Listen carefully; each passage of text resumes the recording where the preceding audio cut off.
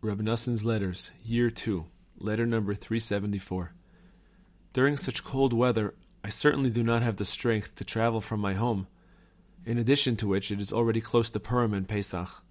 God knows that I rely only on Him in my every movement, and in particular with regard to my travels and my behavior with our comrades who fear the word of God, and to seek to hear words of truth.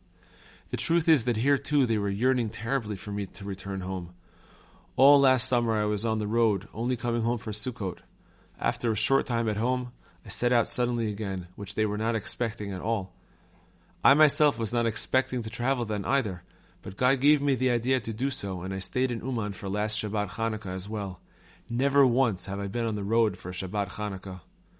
Who can understand God's ways and His wonders, and the way that He arranges circumstances for me and for us together?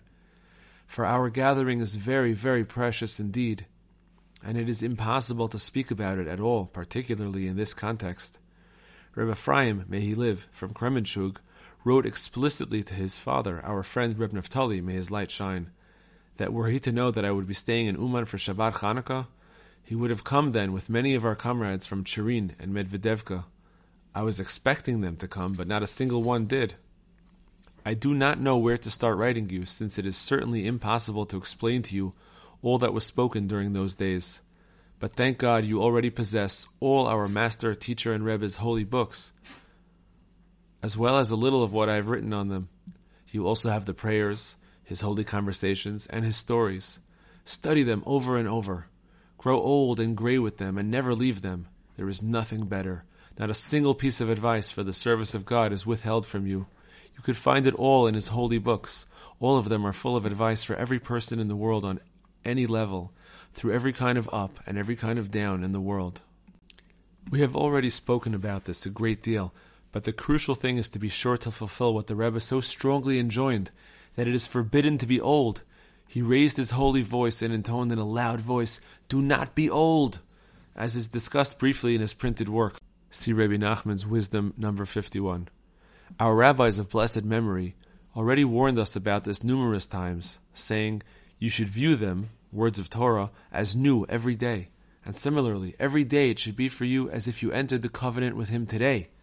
Rashi, Deuteronomy 26:16 and 27:9. There are many other such statements as well, but our master, teacher, and Rebbe of blessed memory warned us about this all the more emphatically. His whole message and essence constitutes an absolutely amazing and extremely awesome newness and renewal, whereby he is able to lift up and restore souls which have fallen and descended over thousands of years, and which have gone through many incarnations. I know and truly believe that our master, teacher, and Rebbe clearly knows, overall and in every particular, everything that happens with all the souls in every generation, from the day that God created man on earth, right up to the present, and on until the end of days, and that he knows all the spiritual rectifications for every person. And for him, all this knowledge is a small matter, for he attained conceptions of the divine which it is impossible to comprehend. As it is written, thought cannot grasp you at all. What can I say? What can I say? But I know well that it is extremely difficult to instill into my comrades even a tiny portion of the small measure of understanding that he with his enormous wonders instilled in me, destitute man that I am.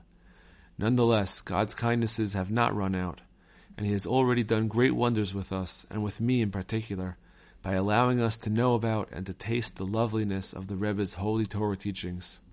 You have done great things, Lord my God. Your miracles and your thoughts are for us. None can compare to you. It is impossible even to express, for they are too numerous to be told.